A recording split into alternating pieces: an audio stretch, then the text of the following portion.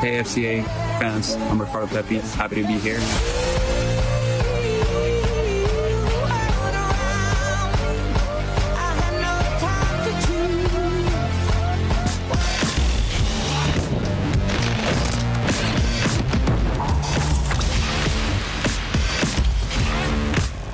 Choo-choo! It's that time again. We are back. And yes, we are still here. No Sebastian Salazar today. He's still on break, but I got my man leading the train, Mauricio Pedrosa. Mau, how you doing, bro? I'm doing well. Happy New Year, everyone. Happy New Year to all the Futbol Americas fans. Thank you for joining us. You know, Herc, I was known as El Maquinista for many years and for different reasons. I do know that. This is a new kind of Maquinista. Now with Ricardo Pepi, we'll talk about that. We have a great show coming up. Everything we missed during the break, we will attack right now on the show. Remember also to download the podcast on every single platform available. Herc, let's get to it. We have good news. And let's start with Ricardo Pepi. Yes, sir.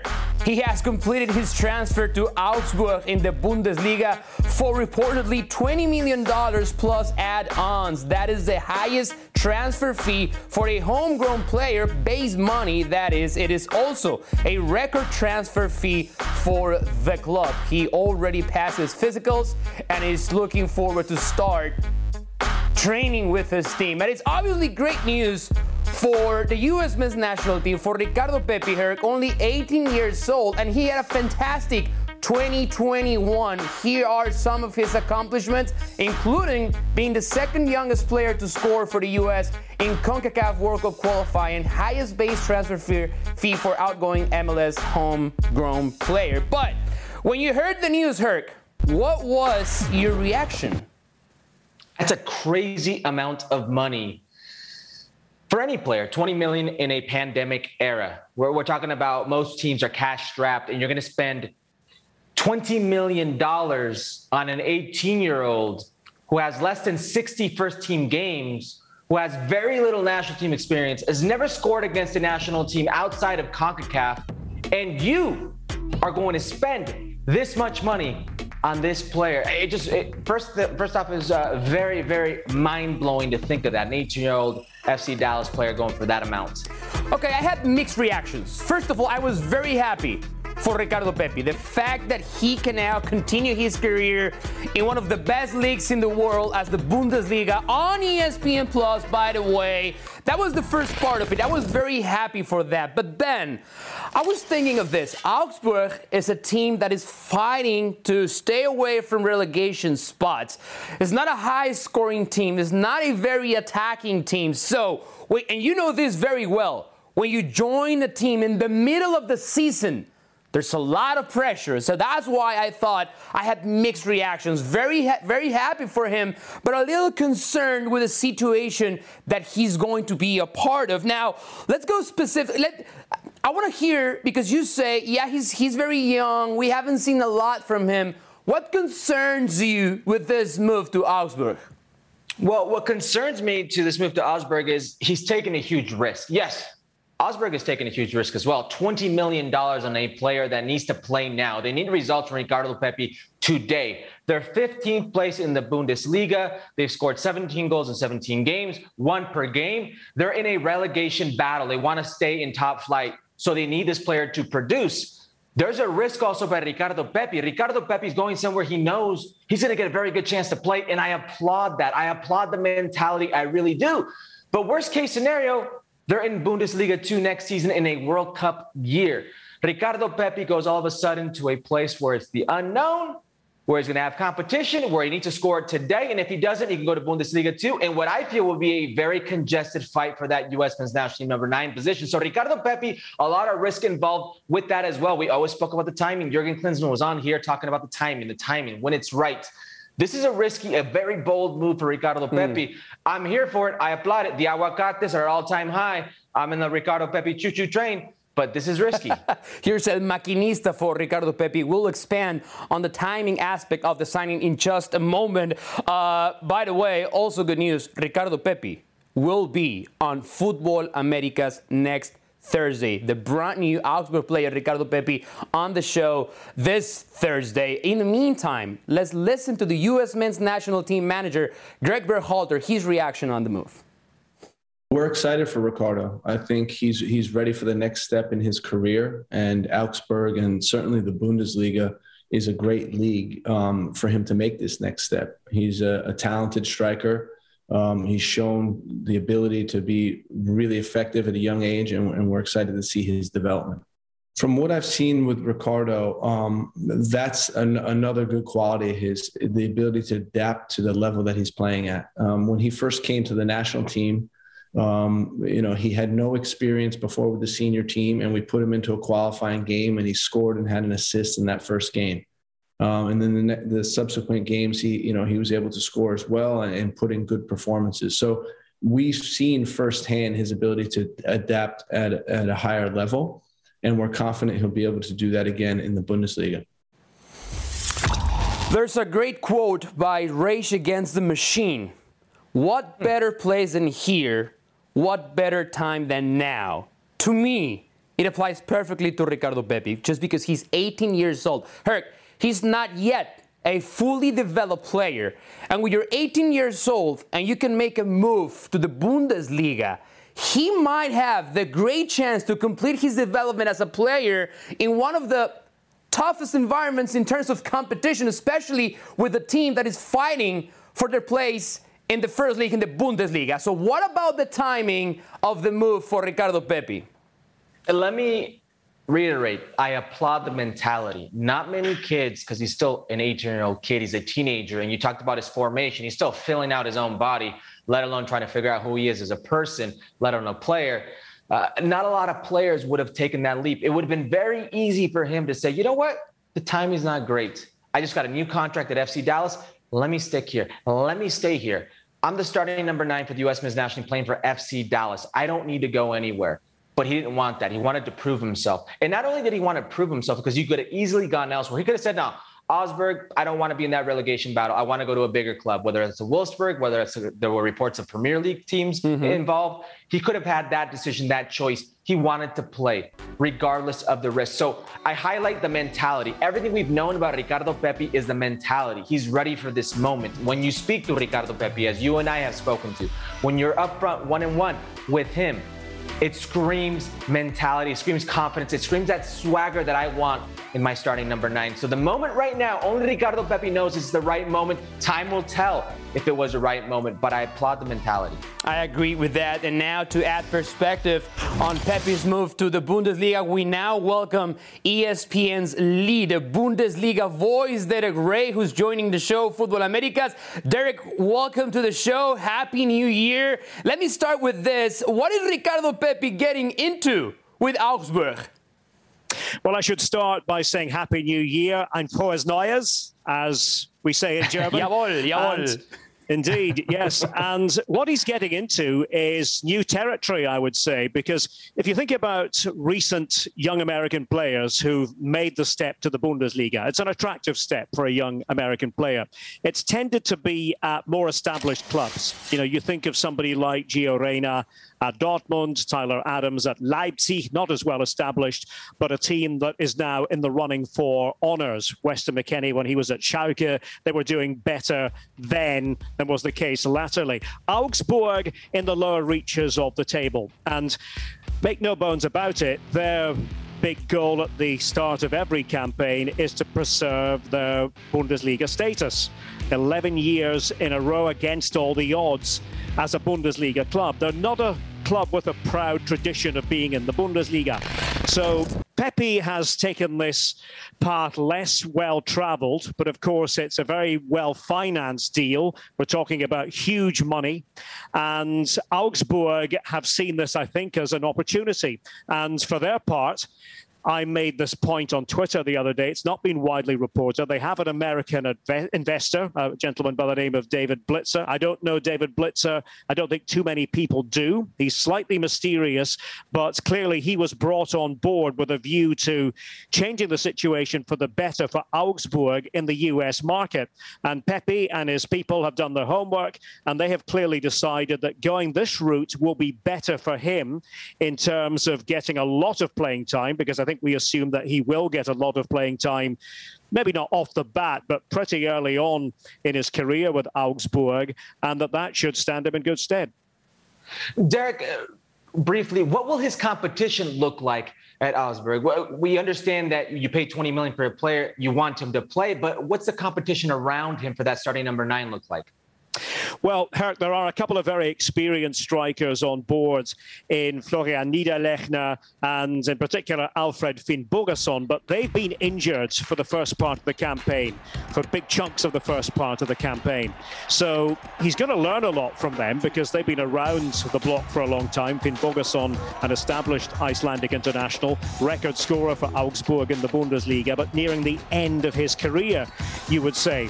And then they have others like Andre Hahn, who's been around for a long time, Andy Zekiri, the Swiss international, who's on loan from Brighton and Hove Albion. So there are other strikers there, but they don't score enough goals. The big problem has not been so much that the strikers don't take their chances. It's really been about creating chances for Augsburg. They don't create enough. So that does tell you that for Pepi, it's going to be a big test, because it's not going to be the case that he will have these crosses fed to him, multiple crosses every game, or he's going to have a playmaker who's very good at setting up chances for him. He's going to have to do some of that himself. So I think it's an interesting one, but they do have young players at their core. Stefan Reuter today, the man who's the head of sport at Augsburg, made big play of all the young players who have come through their ranks in the last few years. People like Reece Oxford at the back, the English defender, and several others who they have now. Niklas Dorsch, who's a good young prospect, but certainly not a top talent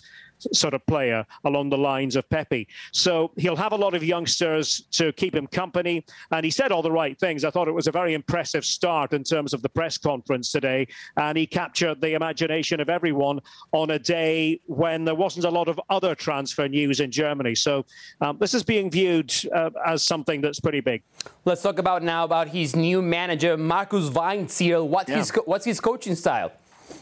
Well, Markus Weinzierl is the man who was the coach for Augsburg when they had the most successful period in the Bundesliga. You might remember a few years ago, they made it all the way to the Europa League knockout stages, and nobody expected that. Then he went away and got some other jobs. He was at Schalke for a while. He was at Augsburg for a while. He's back at Stuttgart for a while. He's back at Augsburg now.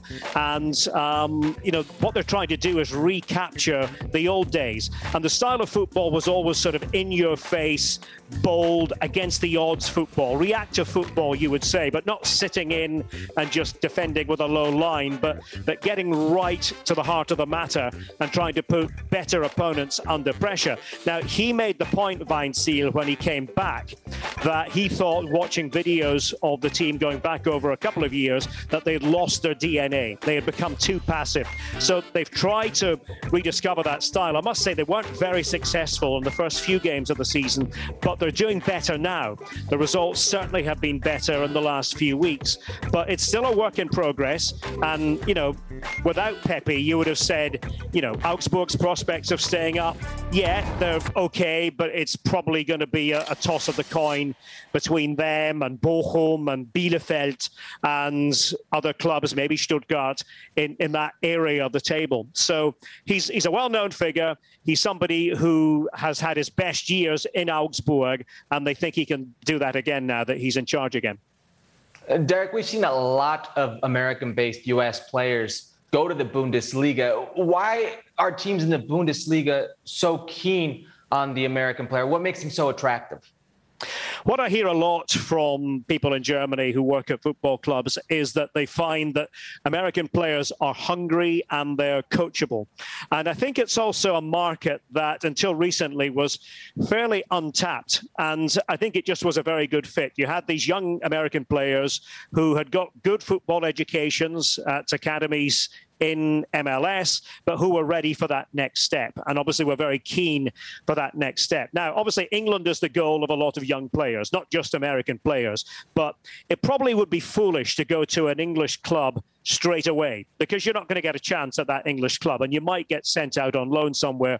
So isn't it better to go to the Bundesliga where the style of play is dynamic, where young players, irrespective of whether they're American or not, get a chance at the age of 17, 18, 19, get a lot of minutes in normal times with great atmospheres, maybe some of the best atmospheres you'll find anywhere in the world. So it's sort of a win-win situation. And yeah, I think we all know, I'm sure, Ricardo Pepi is not planning to spend the rest of his days in Augsburg, as beautiful a city as it is. And I can vouch for that. It's one of the most beautiful cities in Germany. But it is a stepping stone for him.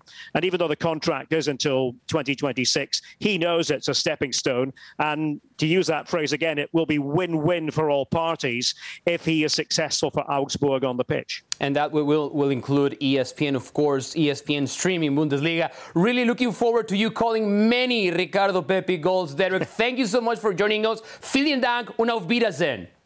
Bis zum nächsten Mal. Vielen Dank. Tschüss.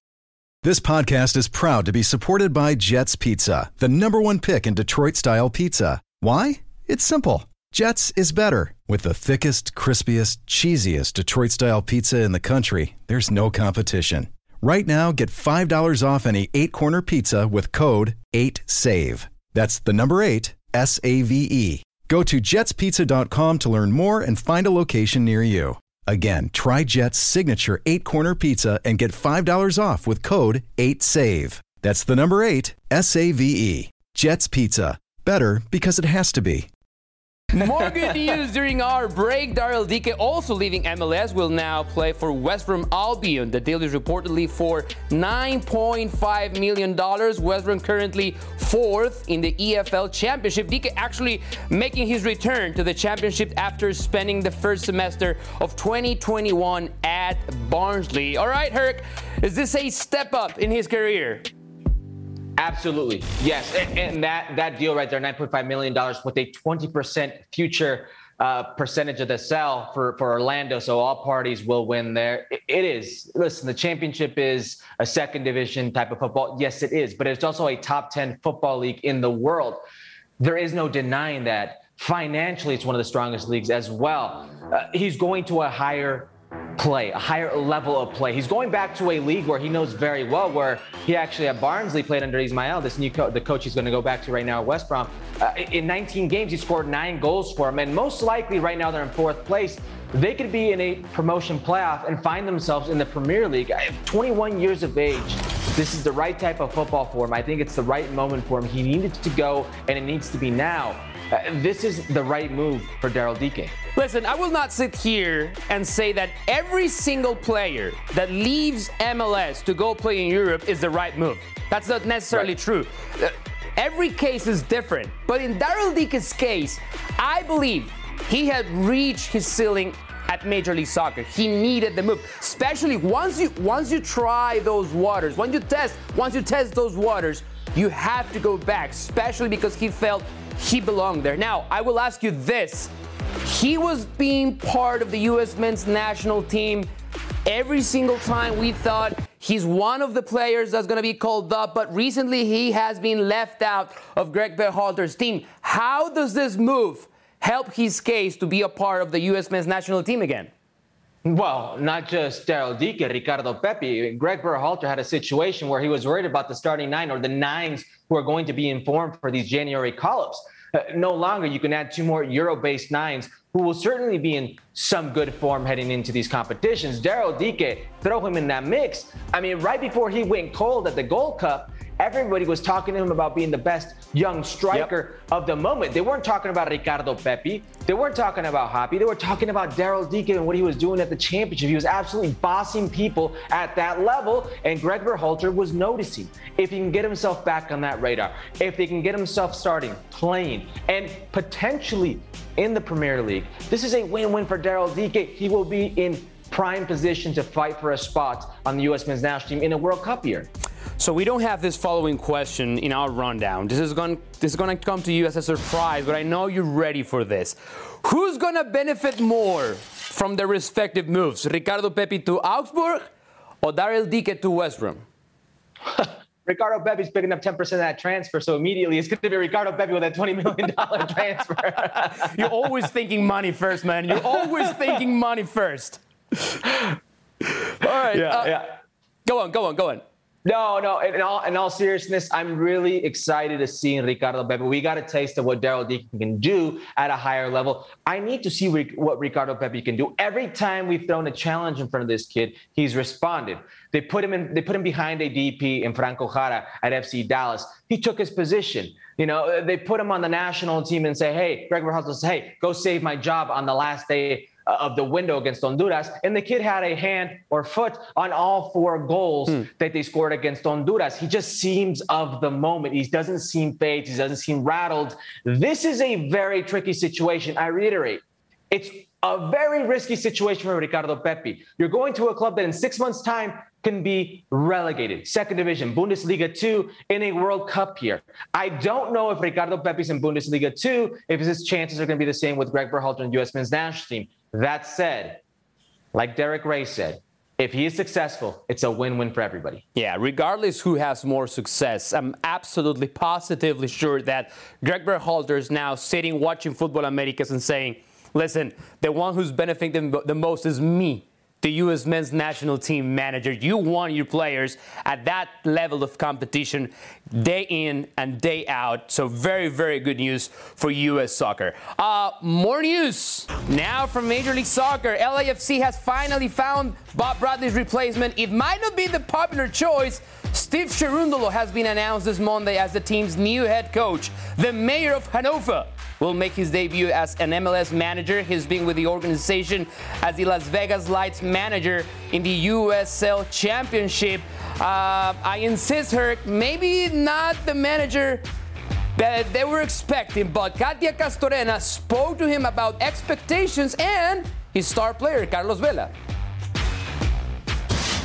Well, I think one main idea that we'd like to establish and from day one is in transition, is to be a little more potent and something we're working on from day one. What would be the most important thing, would you say, in assessing Vela's role?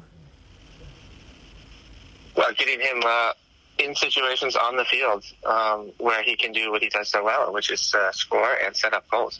So putting Carlos in situations in the last third of the field is our first and foremost priority.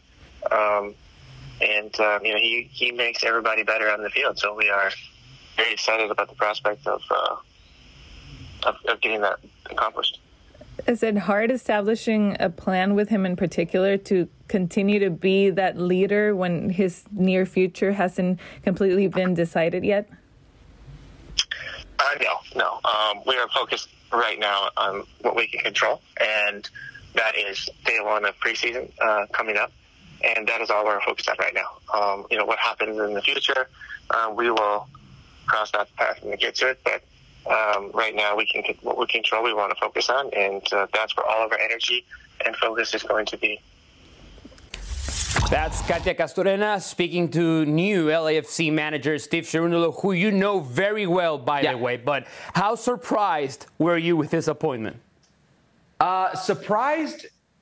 Well, let me explain why I'm surprised. I'm not surprised that he's the LAFC head coach. I'm surprised at the timing. I expected him at some point to get a job within Major League Soccer, U.S. Soccer, this circle. He's that respected in this bubble. He's that cared about. He's a very, very good tactical mind. He was my teammate with the U.S. men's national team, one of the best right backs to ever play for the U.S. men's, ever wear this jersey.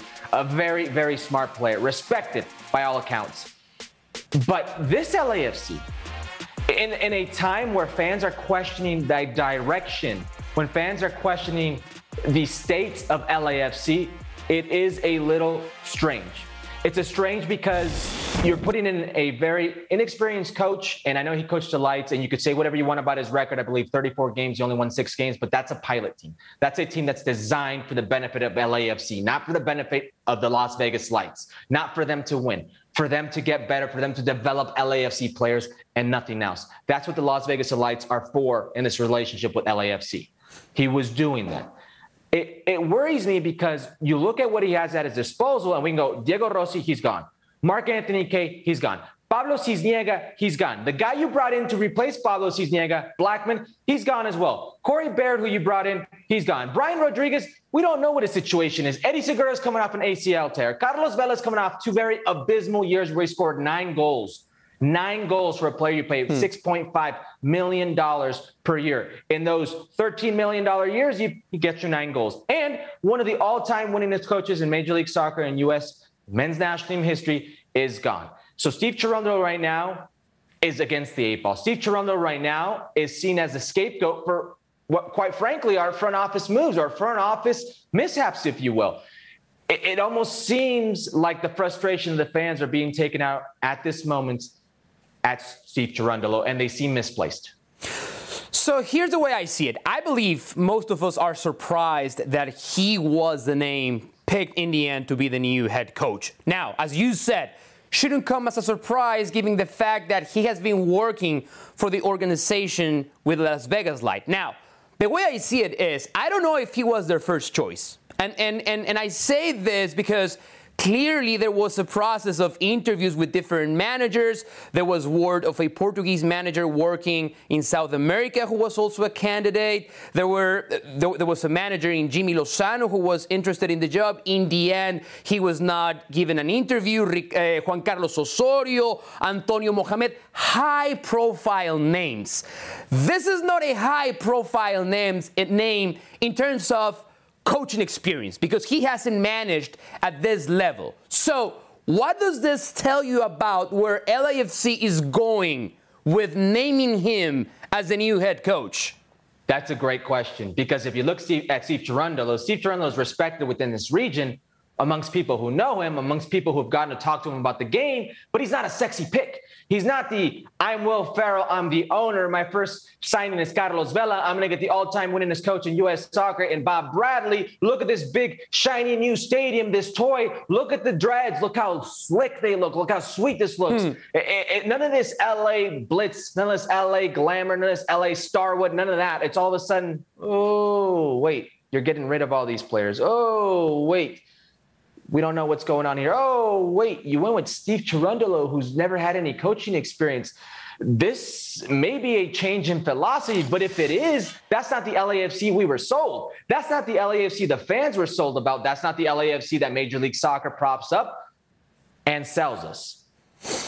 I remember covering the event where Carlos Vela was introduced as LAFC's first player. He was actually introduced first, and then Bob Bradley was actually named the manager of the team. And I remember LAFC people saying, we are going to sign whoever we need to sign to be successful.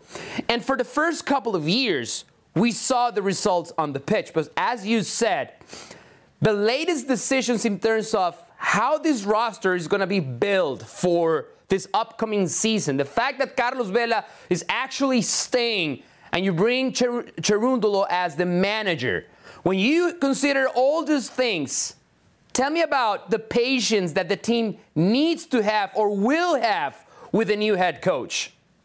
Well, with any inexperienced coach, you need to have patience. But this isn't Steve Cherundolo's case to plead. Listen, Steve Cherundolo is very respected. Somebody else who's very respected is John Thorrington. John Thorrington, that's his case to plead. This is his baby. John Thorrington right now, without Bob Bradley, is the guy. He's the brain. He's the one pulling the strings right now. He's the one who's deciding the future, the fate of LAFC. So I don't know if necessarily the leash is tighter or shorter with Steve Cherundolo or with John Thorrington, but the buck stops with him. The success, a lot of it has to do with John Thorrington, but everything else has been going on, and this is John Thorrington's call. LAFC has been one of the darlings of Major League Soccer. What they've been able to do and come into Major League Soccer and establish the culture within LAFC, the rivalry with the LA Galaxy has been some of the best games we've ever seen in Major League Soccer. They did that. He did that, but it needs to keep going.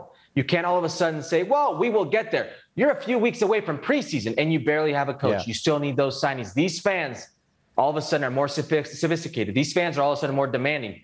And they want their players. They want their answers. Yeah, I wanted to bring that to the table as well. We're not that far away from starting training camp. So it's the timing is kind of weird that they had to wait all this time to appoint a new manager. Steve Cherundolo at LAFC. All right, let's move on. As Ross Geller once said, we were on a break. And while we were on that break, we thought former Toronto FC star Sebastian Giovinco had very harshly criticized Major League Soccer during an interview with Sky Italia, pretty much saying MLS is not real soccer. Whoa! Well, apparently it was, as it always is, misinterpreted. He talked to Italian football TV and explained what he really meant. No, I say if you compare it to the Europe soccer or football, let's call whatever they are easy to call, there is a good infrastructure, there is a good facility, there is a good life. I always say that, but we can compare it to the soccer or the football. Of course, I always say I love Toronto. I always say I love MLS. I always say all these good things. There is a good life. But if you want to talk about soccer, I can't say it's the same. That's it. I think that it comes in terms of translating from Italian, because you did the interview with Sky in Italian, and then when they translated it into English, it makes it seem like you were trying to disrespect MLS. But I believe that all you were trying to say is that it's just not at the same level of Europe. That's it. Thank you. Thank you. Listen, Sebastian Giovinco delivered while he was an MLS player. We've all been guilty of saying something and then needing to give an explanation. Are you cool with his explanation? Of course I'm cool with it. Of course you are. This is lost in translation. I know Sebastian Giovinco personally. Okay. He was my teammate. The man still lives in Toronto. His family was in Toronto while he was in the Middle East playing soccer. He's trying to get back to Toronto. He loves the city. He loved his time as Major League Soccer. But he's saying what I think any rational person who knows the game would say and knows. There's a huge difference in level between Major League Soccer and European football. Is that a lie? No. In other news, water is wet. So, hold on. Were we overreacting to his words? Because when I read the quote, right? Two words that were taken out of context and misquoted. I mean, yes. I think he said what he said. And now he's trying to just play it cool and saying, listen, I was not trying to be as harsh on Major League Soccer. Listen, he said what he said. And again, I know what he said. You said it. He's not lying. So why were many people taking offense? People are taking offense that he's saying it's not real football. That's not a direct translation of what he said. That's a misinterpretation of his words.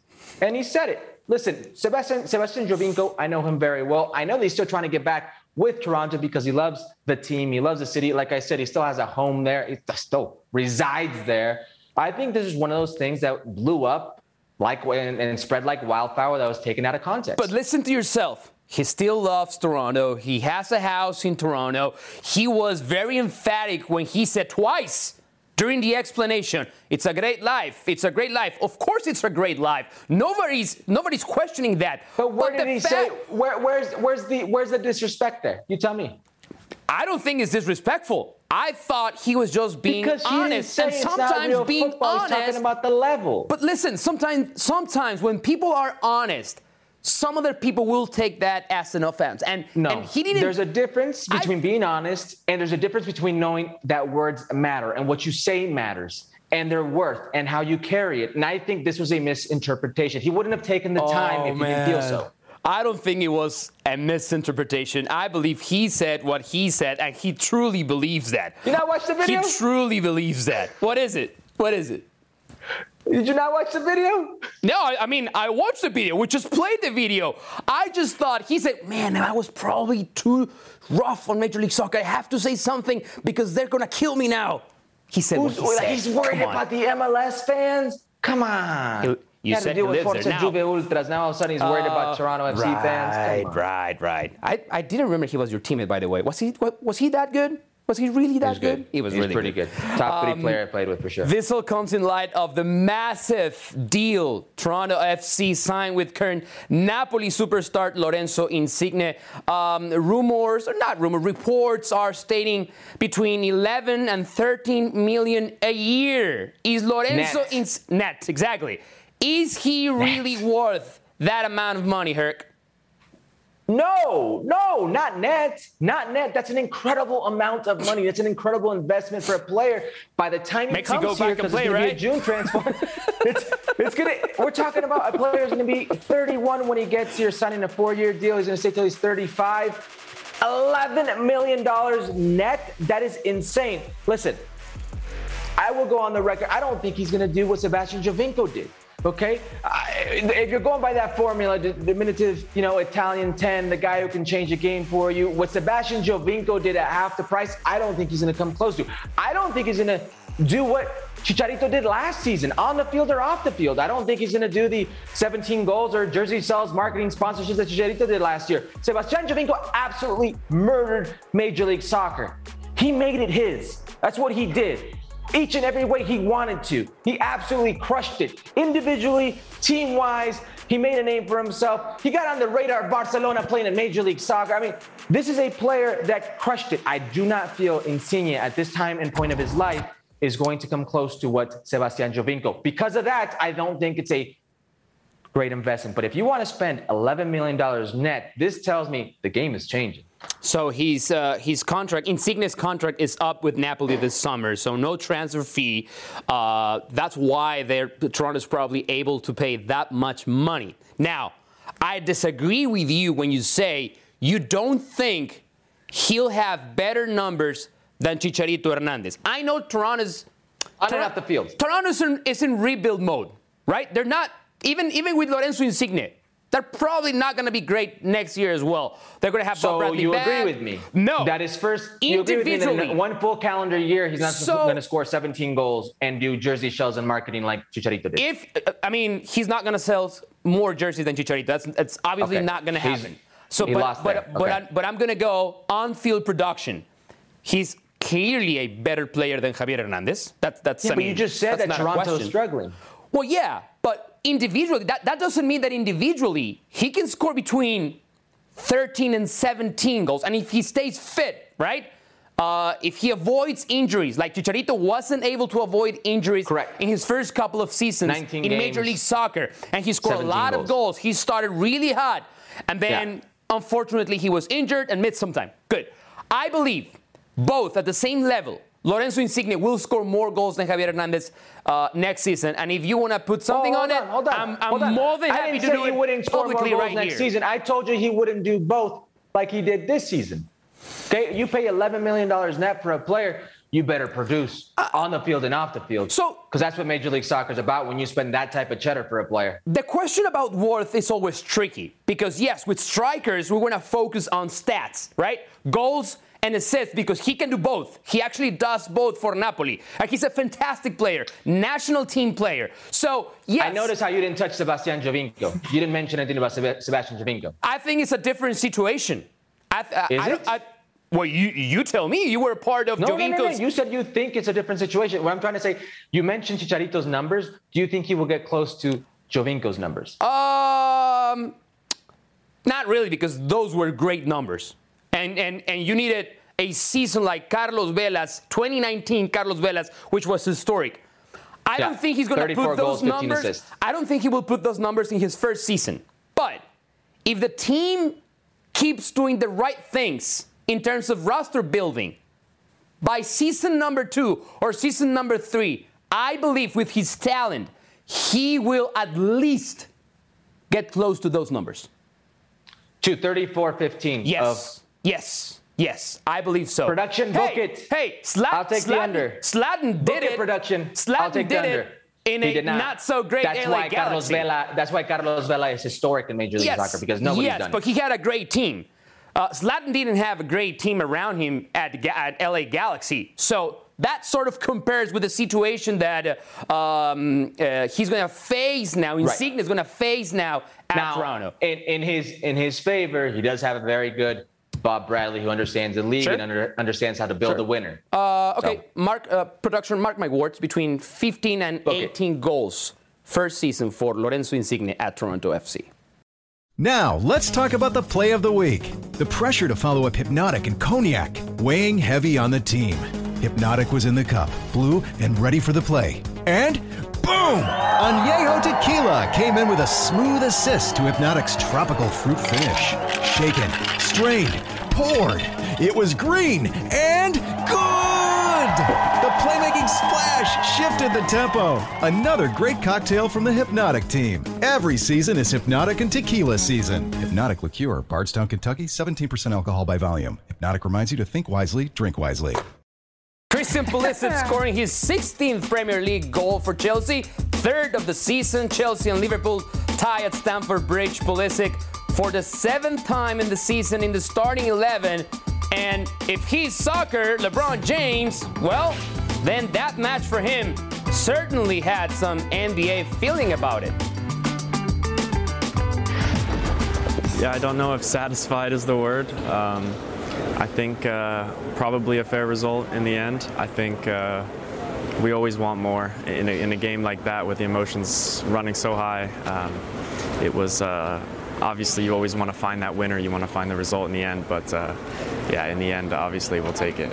How difficult was it going to this game after this, chaotic pre-story about Lukaku?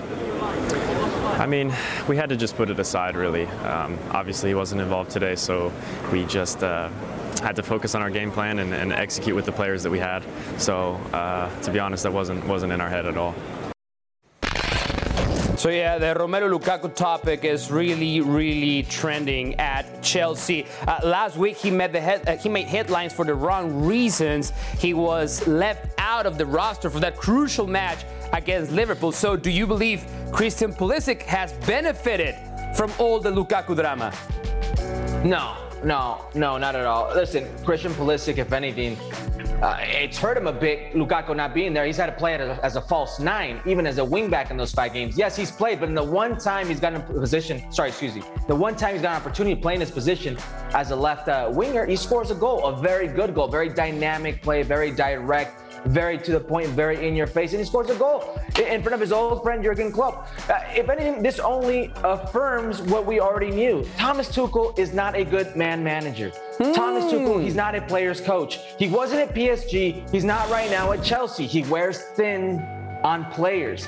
He still views Christian Pulisic as the 16-year-old who he gave an opportunity to, who he debuted while at Borussia Dortmund. This is all this tells me. The comments made by Thomas Tuchel, the demeanor, the way he forces him to play, everything. The Lukaku situation, that's all this has told me. So let me get this straight. You believe that Thomas Tuchel has, in a way, and I don't want to put words in your mouth that you haven't really spoken, but I want to get this clear. You believe he has mishandled Christian Pulisic's talents at Chelsea? Hudson-Odoi, Christian Pulisic, Lukaku. There's a long list of players that he's mishandled. He won the Champions League last season, beating Manchester City. Were those players not there for that? Thomas Tuchel scored those goals by himself? Well, he was a big part of it. Do you remember how Chelsea... Christian Pulisic scoring against Real Madrid to get to the final. So was Kai Havertz. So was Kai... What I'm trying to tell you is there's a reason they're not doing well, and Thomas Tuchel is part of that. He's a big reason for that right now. He's probably the reason for it. Lukaku, what's going on? This doesn't benefit Christian Pulisic. Thomas Tuchel playing him as a right wingback doesn't benefit Christian Pulisic. Playing him as a false 9 does not benefit Christian Pulisic. Well, I'm sorry to break news for you, but Thomas Tuchel's main job is not really to find Christian Pulisic's perfect How's that spot. going the last 5 games? Well, listen, he has started those last 5 games and they have managed to win only 1 and they're dropping a lot of points. But is Thomas Tuchel to blame for that? Or all the players missing because of injuries, suspensions, and COVID? Why don't we take that in consideration? He was missing because he was disrespectful to the team. How else did you expect a manager to handle a situation like that? Don't just say he did an interview. Why did he do an interview? Why is he frustrated? Why are players frustrated? Why do players play out of position? Why do you have a player who wears a number 10 shirt as a right wing back? Why do you have players who don't play as a 9 playing as a false 9? Because the manager needs to find a solution when things are not going How's that going? Not ideal, but it's not the manager's fault when they have so many key players missing. So let me get this straight.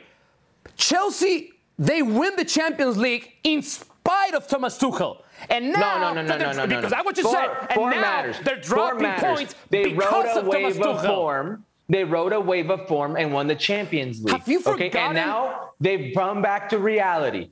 Thomas Tuchel, like he did at PSG, when he weighed thin on Neymar, when he weighed thin on Kylian Mbappe, when he weighed thin on those players, he's doing the same thing here. It's history repeating itself. I want to focus on Christian Pulisic and his current form.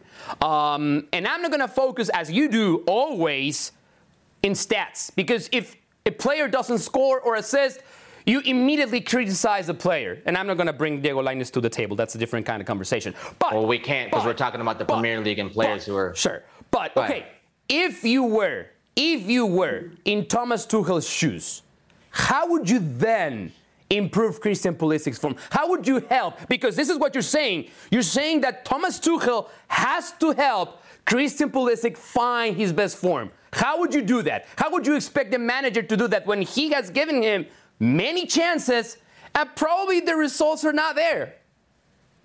Okay, here it is. Oh, look, I found it. Play him in his position. There it is.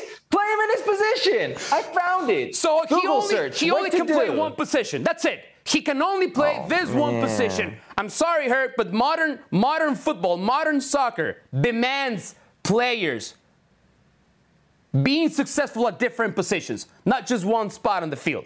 Because you said it's successful. Because then if you believe that Christian Pulisic can only... Thomas Tuchel is not successful at getting the best of his players in different positions. He won the Champions League. I feel like I'm being Scooby-Doo right now, and I'm going to take off that mask, and it's Sebastian Salazar.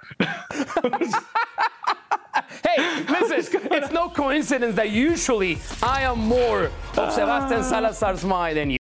Hi, it's Mike Greenberg letting you know ESPN Bet is ready to take you through all the biggest sports moments this spring. The official sportsbook of ESPN has exclusive offers and markets from Scott Van Pelt, Stephen A. Smith, and me, plus many more. From the playoff intensity to finally getting out to the ballpark, there's no better time for sports fans. Sign up today. New users get a bet reset up to $1,000 in bonus bets if your first bet doesn't win. Download ESPN Bet today. What a play. Must be 21 plus and present in select states. Gambling problem? Call 1-800-GAMBLER. Terms and conditions apply. See app for details. Orbelín Pineda. Celta de Vigo has cleared the foreign player spot needed to complete Orbelín Pineda's move to the club. He will join Néstor Araujo, his teammate in the Mexican national team at Celta de Vigo. The manager is Chacho Coudet, who managed in Liga MX at Xolos and obviously faced Orbelín Pineda. New challenge, also a free transfer. His contract with Cruz Azul expired, and we are looking now at some great stats, Herc, that pretty much put in perspective what a player like Orbelín can bring to the table. But what are real expectations for Orbelín at Celta de Vigo? To play? Listen, lots of times the issue with strong Mexican talent in Europe isn't the talent itself, Mauricio.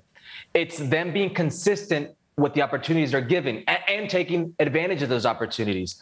For whatever reason, it doesn't happen a lot, and it shouldn't just be exclusive to Mexican players. We see this a lot with North American players trying to play in Europe, especially players in Mexico who have a high comfort level because they make enormous amount of money. They're treated like kings. They're in a paparazzi-like lifestyle, and then they go to a more exigente, a more demanding type of football. It happens. Right now, he needs to play. I don't have any expectations of him playing. I don't know what the situation will be like for him. What I do know is how talented he is. What I do know is when he's been given the opportunity at the Mexican national team level, at the highest of level, for whatever reason, when it's been big time opportunity, he's not risen to that occasion. Yeah, he's not really shown us to the best of his ability. I agree 100% with that. He has gotten some great chances at Chivas, at Cruz Azul, with the Mexican national team, and we are still waiting for that great shining moment, that unforgettable performance. Yeah, at club level, I'm not sure I'm with you. He was champions at both those teams, okay? Yeah, but at national team level, the highest level. Were those teams champions because of Orbelín Pineda? Not really. Chivas has a case really. with he was a very good player. Yeah, I mean, that's my point. He's been a very good player. He's been considered always a very good player. But we're still waiting for that moment in which, yes, he has to start always for the Mexican team, for the Mexican national team. He is the player that we want him to be. Now, Celta de Vigo is doing better. They started slow in La Liga, streaming on ESPN Plus as well. But now they just beat Real Betis, who are doing really well in La Liga as of now. So my question is, when you consider that the team is doing well and you're a new player trying to earn a spot, how hard will that be? Well, it's going to be difficult for him because it's the unknown, right? And he's also not a young kid. He's 25 years old. I applaud him forcing his way into Europe because we've heard all the time about how there's high transfer fee demands for Mexican clubs to European clubs. So he says, I'm going to take that out of your hands. I'm going to let my contract play out. And he forced his way. I love that. But yes, Chacho Caldet, he knows you because he was a coach. He was a manager at Liga MX. You played against him. He's gotten to see you play. He knows probably the best of you. He's probably seen the worst of you as well. But it's get in. It's fit in. It's try to make an immediate impact because you won't have the benefit of the doubt. One, you're a foreigner now. And two, you're a slightly more mature foreigner. You're 25 years old coming into La Liga. Yeah, I love the fact that he took a chance on himself, right?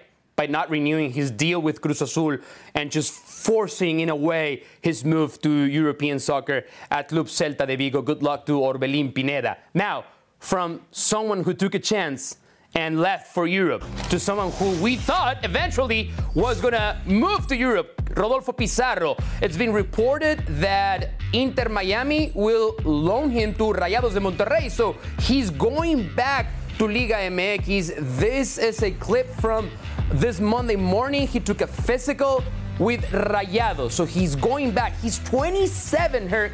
27. Second stint with Rayados de Monterrey. Who's the biggest loser on this deal?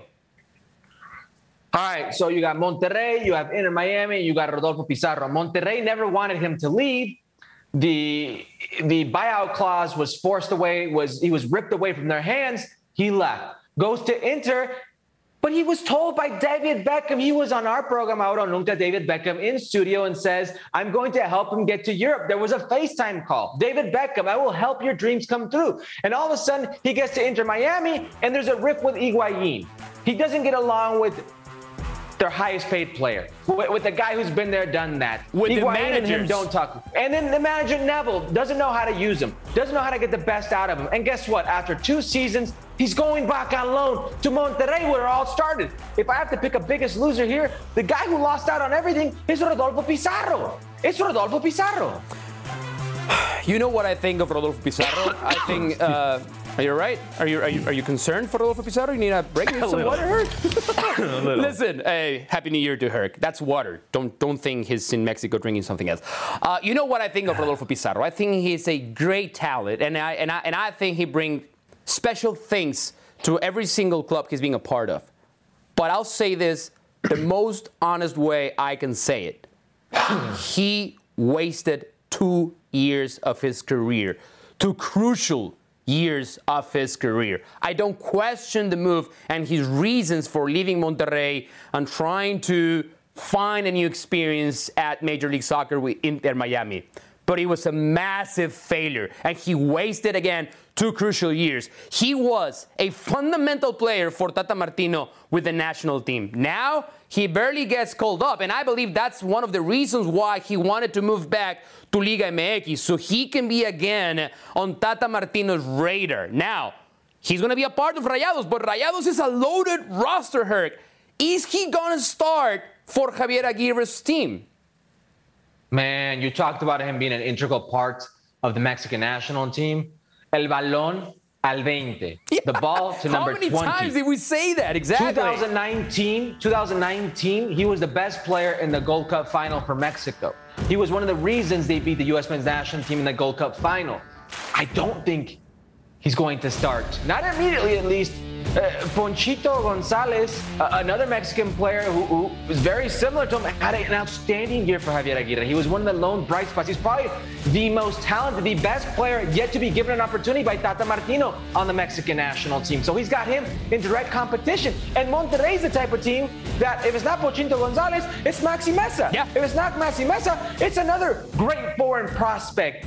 What he does have to his advantage is these competitions, is this rotation from Javier Aguirre as well. In February, he will have the Club World Cup, and I think this is also a reason why he came back. Both World Cups, the Club World Cup and the World Cup that is looming for the national team. You're right. He wants to get back on that radar. Nobody finishes their career at 27, but for Rodolfo Pizarro, this might be the last call if he expects to be a very important player for the national team and eventually to make the move to Europe, which now seems more like a dream than a reality. We all knew coming to this transfer window that teams were not going to be big spenders. So now we had a lot of trades in Mexican League, in Liga MX. Let's take a look at some of the biggest transfer during this winter window. Sebastián Córdoba leaving América to Rayados. We'll expand on the historic aspect of that move in a second.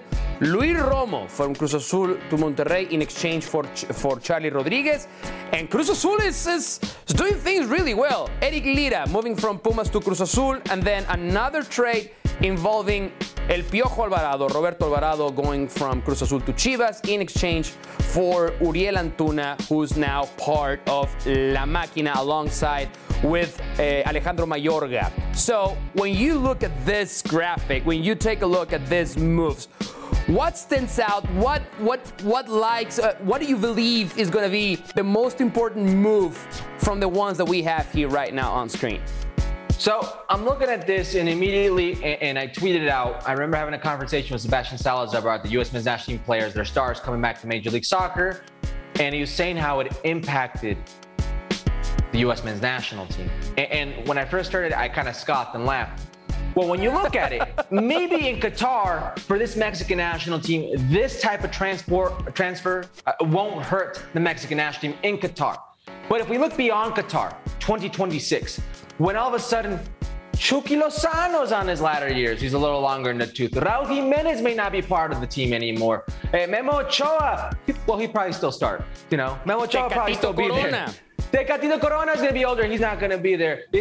All your players, your good players like Hector Herrera, he won't be there. These players aren't testing themselves at the highest of levels. They've been phased out, all these European players. This is when it can harm Mexican soccer. These transfers, as big as they are, as multi-million-dollar transfers as they can be, the glitz, the glamorous, Córdoba, going Angulo for $8.5 million, both of them to Tigres, all these different things happening, all these different things going on, Eric Lira going to Cruz Azul, Mayorga, Antuna, this interchange, it only benefits these clubs, not the Mexican national team. Those moves don't really have to impact the Mexican national team. Remember when we were talking about Daryl Dike, and I told you, not every single move to Europe means that the player is going to improve their form. I believe this is kind of the case for some of these players. Luis Romo wanted to move to Europe. He's not going to do that anymore. I thought Sebastián Córdoba, how many times did I tweet, Sebastián, vete a Europa, Córdoba, vete a Europa, Córdoba, go to Europe now. I don't necessarily believe that if you're going to make a move to a lower tier team, is going to make you improve as a national team player. I'm okay with these moves. Most of them I really like, and most of them, to me, make a lot of sense. Now, I do believe some of these players will benefit from changing teams in terms of how Tata Martino will look at some specific players, depending Tata on the Martino need. doesn't watch Liga MX, so it doesn't matter. Tata Martino's never seen a Liga MX game. This is the problem. He doesn't know who Ponchito Gonzalez is. This is a problem. He's like, oh, you play in Atletico? Hector Herrera, come on down. Oh, Wolves. Oh, Napoli. Yeah. Oh, Tecatito, you're not playing at Porto, but you're at Porto. Come on down. He doesn't care to watch Liga MX. He doesn't live in Mexico, doesn't watch the league. This is a big queja. This is a big boiling point argument with many in the media, and you know this. I mean, not the best players in Mexican soccer play for the Mexican national team. And you're stalling. If you're trying to sell the people at home that Liga MX is on par with some of these teams around the world, some of these leagues around the world, you know it's a vende humo thing to do right there. For so many years, we kept listening to the same pundit saying the only way for the Mexican national team to make it to El Quinto Partido is to export players, to have as many players as they can playing in European leagues. It happened, and the end result was the same. Now, you and I, we have both talked to a lot of players who had chances to move from the Liga MX to Europe, and they kept pointing fingers at owners by saying the price tag is too expensive. In this specific cases, who's to blame for these players staying in Liga MX and not making the jump to European soccer? Listen, I've been very critical of Mexican ownerships of Liga MX and that very inflated internal markets. And I'm still very critical of that. But at some point, we need to look at the player. We need to look at the ambitions of the player. There's a reason Tecatito Corona is legendary in Liga MX. And I mean legendary within players in the Players Association, because he held to his guns. He stuck to him and he said, I'm not signing. And he went by himself and went to Europe and signed. And this is how the legend of Tecatito Corona grew. Orbelín Pineda just did that. This is what you need to do nowadays, is to put your foot down, take a stand, and leave yourself saying, no, guess what? I don't want to take your millions. I know you're going to pay me more. Alexis Vega, Chivas player, he might get paid twice as much as he made last season for scoring 0 goals last season because they don't want to lose him to Europe. At some point, the player needs to say, I want this. And if you want Liga MX, there's nothing wrong with that. But don't go the Luis Romo route and for the better part of a year say it's Europe or bust, and all of a sudden, oh, wait a second, Monterrey sounds nice. Yeah, I'll take those dollars. Okay, I don't buy that 100%, and here's why. Let me check the clock.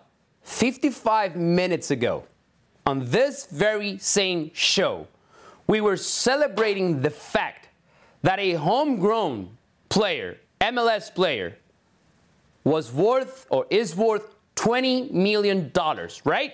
Ricardo Pepi transferred to Augsburg for $20 million. So why? So because you're saying Tecatito Corona is a hero. Gerardo Torrado, in his time, he did the exact same thing, right? Orbelín Pineda not renewing his deal with Cruz Azul. Awesome. That's the only way to go to Europe. No. Augsburg just paid $20 million. Why can't Mexican teams find ways to profit from what they do with young players and sell them like FC Dallas just did with Ricardo Pepi? Why is it okay and we celebrate Ricardo Pepi and his transfer for $20 million, and then you keep asking Mexican players to, hey man, play the hero, don't sign a new deal and go on a free transfer you're to Europe. Misinterpreting like you did with Sebastian Jovinko. I'm not celebrating Ricardo Pepi leaving. I'm celebrating that somebody thinks a player for Major League Soccer is worth $20 million with under 60 games. That is really astonishing to me. That is the celebration part. If he wants to stay, stay. Okay, if they want to stay, stay. The thing is, these players, if they really want to get to the next level, and you know this in Mexican soccer, you could score 4 goals a season and make $1 million. Okay, that's not going to make you a better player. And it's going to make you a more MLS, richer person. It may not happen in MLS, or it may. Ricardo Pepi got a deal for a higher salary, just to increase the transfer fee. It's something that we've seen since the Eddie Johnson days back in the day in Major League Soccer. What I'm trying to tell you right now is, and I do not agree with you, because if you want to see Mexico get to the second round every World Cup, and that's as far as they go, keep doing what you're doing. That's fine, okay? If you want to see the U.S. get to maybe the second round or maybe make a run at the quarterfinal, keep doing what you're doing. But if you want to see them compete for World Cups, if you want to see them be the best that they can possibly be, have them try to play at the highest level possible. Not domestically, not in Liga MX, not in Major League Soccer. That's not where you want them. You want them sharpening that iron. You want them in the best level possible. I will keep scratching my head trying to figure out why Mexican players need a free transfer to make the jump, and why because nobody's going to pay what they're asking. And why a player like Ricardo Pepi is actually worth $20 million with so He's an 18-year-old who scores goals for the national team, and he scored goals in his first season, as you just mentioned. And he's 18 years old. How many young Mexican players get an opportunity in Mexico? You have El Chaquito Jimenez at Cruz Azul. They have a great generation that just won 21? Bronze medal at the Olympics. Yes, youth national team. The under-17 team has won the World Cup twice in the past 15 years. So there's talent. So keep doing what you're doing, because that's exactly what's going to get you. The same thing. Nobody's denying that there's talent now. We'll see. I'm telling you, the internal market is so messed up that nobody will touch it. Rodolfo Pizarro was valued at $20 million 2 years ago. Well, he ended up at Inter Miami. And now he's back at Rayados de Monterrey. Okay. We touched on Sebastián Córdoba's move to Tigres a little earlier on the show. For the first time ever, this deal includes a player from Liga MX Femenil, female Liga MX. Katy Martinez is one of the best players in the league, and part of Sebastián Córdoba's move to Tigres involved Katy moving to America. What does this mean in terms of historic context, Herc? It is historic. It's monumental. The fact that you could have an intergender, I guess, if you will, transfer where you're dealing players from opposite leagues, opposite genders to accommodate said deal. And Katy Killer, by the way, Katy Killer Martinez, as she is known, ex-Tigre, good luck at America. Absolutely crushed it for 4 seasons. We're talking about 4 trophies, 80 goals, and now she'll be rewarded by being one of the highest earners, if not the highest, if reports are true, in Liga MX Femenil. Well-deserved, but monumental when you think about, well, same team, America, same team, Tigres. Yeah. I could sweeten the pot, sweeten the deal, because I really think this is, okay, Katy, we'll give you also Cordoba just to make sure we get Katy. Sure, I agree, because she's awesome. She's great. And listen, I'm not going to speak for you. I've been very critical of Liga MX for many reasons in a lot of years, right? In many different ways. But one of the things that they have done really well is how they are promoting the women's Liga MX. And I think this is just one of those facts that will live forever in terms of how important and how big the league has become in the past 5 years. So we were speaking of the different trades that we saw during this transfer window. Which for you, Herc, was the best move so far in Liga MX? Well, I think it's a very one-sided move. Honestly, it's a very one-sided trade. If you look at the Piojo Alvarado, Uriel Antuna, and Mayorga trade, if you just go Uriel Antuna and Alvarado straight up swap deal, I'd say, you know what, that's a pretty even trade. And I could see them working out for both teams, and they still have a lot of upside with the national team. Maybe Uriel Antuna takes the edge on the national team, but I think it's pretty fair. But when you throw Mayorga into the mix and you say it's Uriel Antuna and Mayorga, because Chivas wanted Piojo Alvarado because that's Marcelo Leaño's guy. That's who Michel Leaño wants. Yep. I think they got the wool pulled over their eyes. He coached him at Necaxa. Yeah, he coached him. This is a guy that may be a good player, but you're overpaying for him. Mayorga is one of the best up-and-coming players, very consistent defender, one of the best, most consistent defenders in Liga MX, Mexican-wise anyways, in the last 2 years. At Pumas, he was very good. At Chivas, he was very good. It just tilts it in Cruz Azul's favor. Cruz Azul just completely robbed Chivas in this one. Yeah, I mean, I like Alvarado playing now for Chivas. I think he's going to be very, very helpful. But I don't think Chivas overall has had a very good transfer window. They're still missing a lot of players. They do need help in different areas of the field. I'm going to go with the trade between Cruz Azul and Rayados de Monterrey. Charlie Rodriguez going from Rayados to Cruz Azul. Luis Romo going from Cruz Azul to Rayados de Monterrey. I think this is a win, win, win for everyone. Luis Romo wanted out of Cruz Azul. We had him on Ahora o Nunca on our show on ESPN Deportes, and he was ready to move on. He delivered the trophy. He said, we're going to win the league. And he did it. He delivered. But I believe the dynamics around Cruz Azul were not ideal for him. He's a fantastic player, and I believe Javier Aguirre will actually bring his game to the next level. Now, before you say anything, Charlie Rodriguez, I know a lot of people keep saying, he only had that one great game against Liverpool, and we all thought he was Mexico's Xavi. He's a great talent, but I believe all the players surrounding his position at Rayados de Monterrey were hindering his development as a player. Those great players? I firmly believe Juan Reynoso will find, just like you said with Thomas Tuchel and Christian Pulisic, I believe Juan Reynoso will find the sweet spot for Charlie Alvarado, Mexico's Xavi.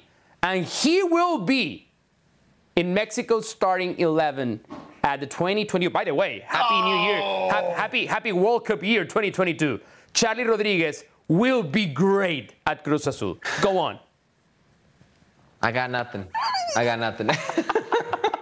All right, we have our parting shot. You got nothing. Production had some for us. Parting shot. This, Herc, it's just a render, not real images.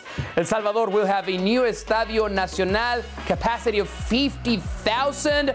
I'll be very honest with you. I've never been to a World Cup qualifier at El Salvador. I always wanted to be there.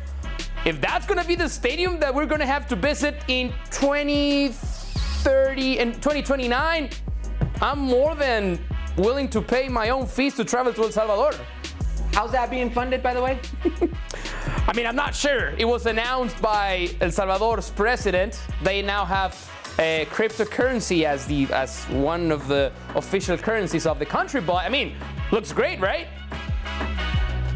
Looks amazing. I mean, who needs El Cuscatlán? Hey. Who needs the old Estadio Nacional? You know, it's just, whatever. You know, this is what you really need, this stadium. Instead of investing those millions of dollars, those hundreds of millions of dollars into the infrastructure of the federation, of the Fuerzas Básicas, of the academies, of the women's program, of all that, we need this shiny brand new stadium. Don't you believe the fans deserve a world-class stadium?